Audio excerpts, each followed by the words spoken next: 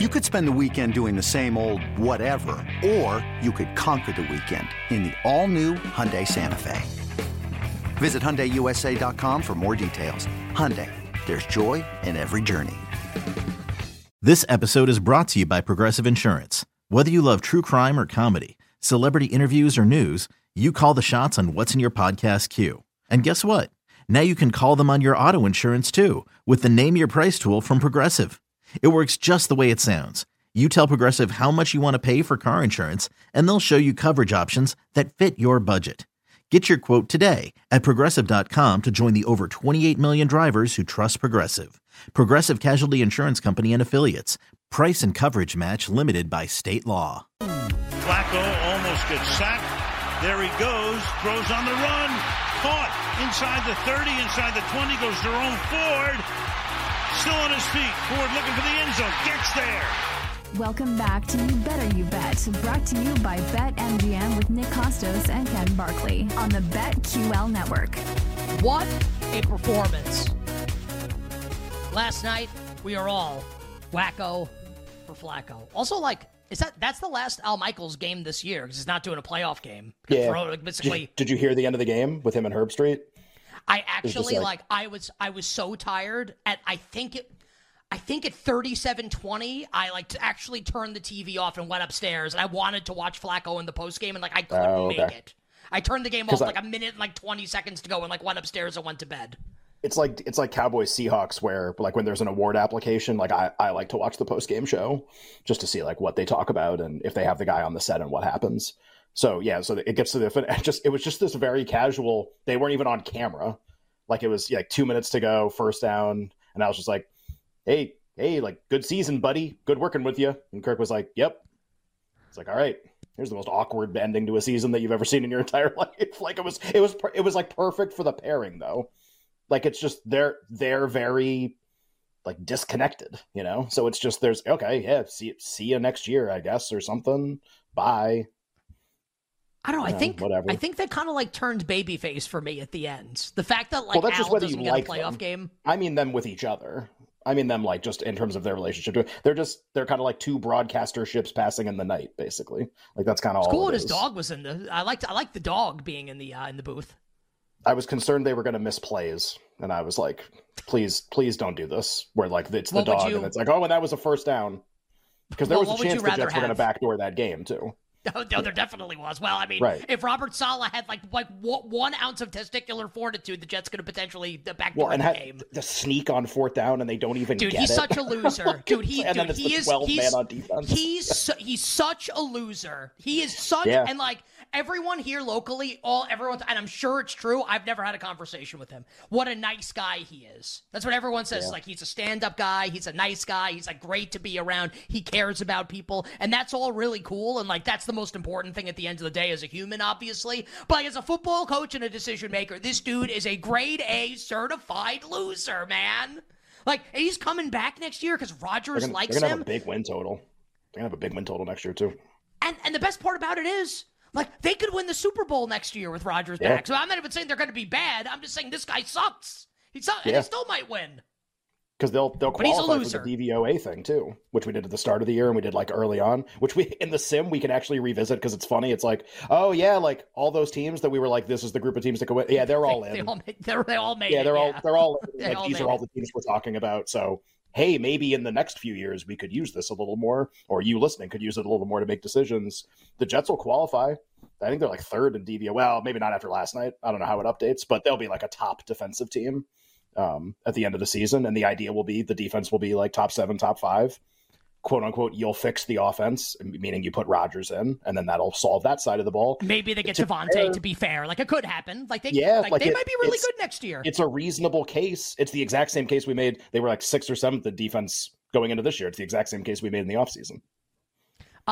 Yeah, if I'm a fan of that team, and I guess Rodgers coming back, if he's so good, it almost doesn't matter.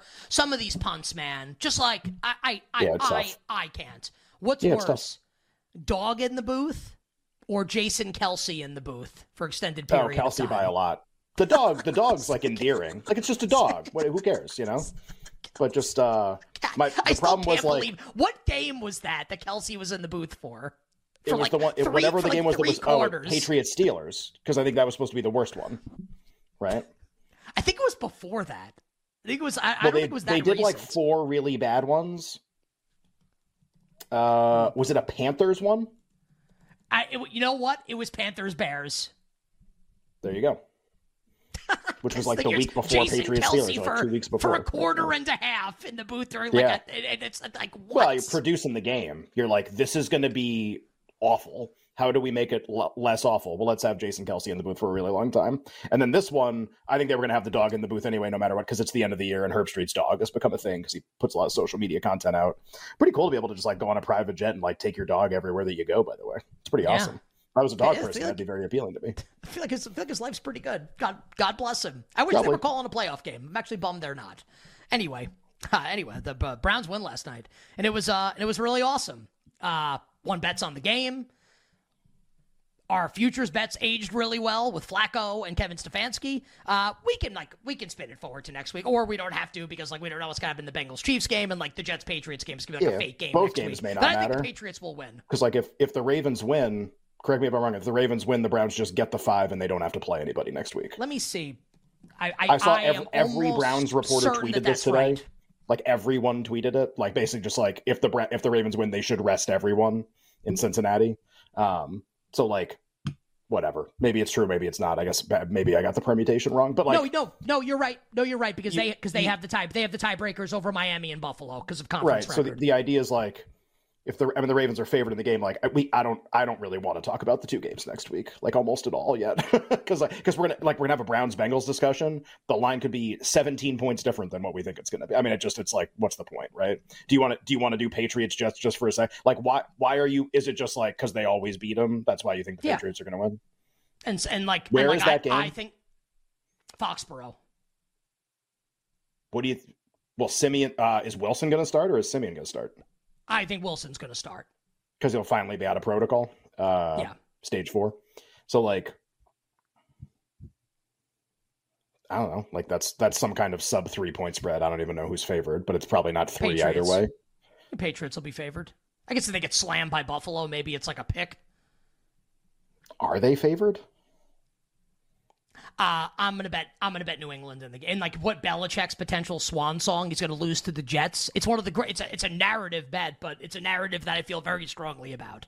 Might just be like a pick. That's how I feel about some of these sim games when we come up like, okay, like, you know, you'll say, well, I make this team 1 and be like, okay, cool. Like something less than 3, you know, like, I don't know. That's what this game probably feels like too. I'll think about the game next week. Week 18, usually a really fun betting week, but it's not a fun betting week like a week in advance. It's a fun betting week like in the moment when you know all the information and like who's tanking and the permutations and stuff. That's what makes it really fun. Yeah, and so like Cleveland has the conference tiebreaker basically, so like Buffalo and Miami can't pass them in turn as a wild card, which is big obviously because Cleveland won't have to go to Kansas City in the first round most likely. Yes. Yeah, that the sort of the musical chairs there with like the Bills, Dolphins, and Chiefs. It's like really, really interesting in terms of who gets what spot and who has to play who, which we'll do later. You want to do awards just for a couple minutes? I guess that makes the most sense then. All right. I mean, I think one award was clinched last night, but only one, and now there are just guys who are more likely to win for sure. I think Stefanski won Coach of the Year last night, or at least like 99% of the time he did. I can't say 100 because like he could get like arrested tomorrow or something, and then people would probably vote for somebody else. But like, you know, I was talking to somebody earlier today, and they said, "Hey, you know, like a bunch of people being like, I just bet more 200. I'm gonna bet the 250s." I was just like, yeah, like I would do that too. I have been doing it, and it was like, all right, you know. So somebody at some point was like, "What do you think the fair price is right now?" And I go, "All right, well, to figure that out, tell me who you think can win still." And what has to happen for that to happen in Coach of the Year? And they said, "Do you have?" And they were kind of like, "What do you think? Like, do you have somebody in mind?" And I go, "Well, okay. Like, I'll give you 2 that, again, like 1 in 1,000 kind of things, or like just that these people would win." I was like, "All right. The first one is the Lions go win, and the Eagles and the Niners lose as like 17-point favorites to someone, and the Lions get the 1." And then maybe it's like and I go, even in that situation, so Campbell would be the coach, even in that situation, it just becomes a discussion at that point. It's not that Campbell wins. It's just like, isn't a sure thing that Stefanski wins. So like that, and there's a difference there. Like, it's not like if that happens, Campbell wins. I actually think Stefanski would still win, but I think it would be close. I think it'd be kind of interesting. Okay, but like, think about the amount of outcomes you now need to create the competitor to Stefanski. You need Lions to win as a dog this week, win as a small favorite the next week, like a reasonable favorite. They'll be like maybe less than a touchdown at home against the Vikings. And you need like an 8-1 dog to hit in one of these like fake games at the end of the year. Like, do we even know if Kyler Murray's playing this weekend, by the way? Again, there's like you need so many outcomes. Okay, parlay all those together. That's the chance that guy not even beats Stefanski, gets in the conversation. Like, just makes it not a laugher. Okay, that's one. And I think the other one you would bring up is like, if McDaniel closes win-win and gets the 1 by beating the Ravens and beating the Bills, okay, like, he's a finalist for sure at that point, but like, he's going to beat Stefanski? I think Tua would just win, or Tyreek would just win, or other Dolphins would win. And there's just been too much he's too far ahead with too few weeks to play, and there are other ways to reward the Dolphins. McDaniel would be, I guess it would be kind of interesting there. Now, that one's more likely to happen results-wise, but I still think that's a really tough case to make. It feels like everyone made up their mind already, and there's not that many games left. If they made up their mind in week 10, I'd be like, well, they haven't made up their mind, but they have. And I think it's, like 95%, 98%, whatever. And the prices are starting to get to that kind of like big favorite range. And I think we'll be there really soon. If the Cowboys win on Saturday, we'll be there immediately following the conclusion of that game. Let me hit you with the devil's advocate here. Just to ask the question. Yeah, Jags lose to end the year.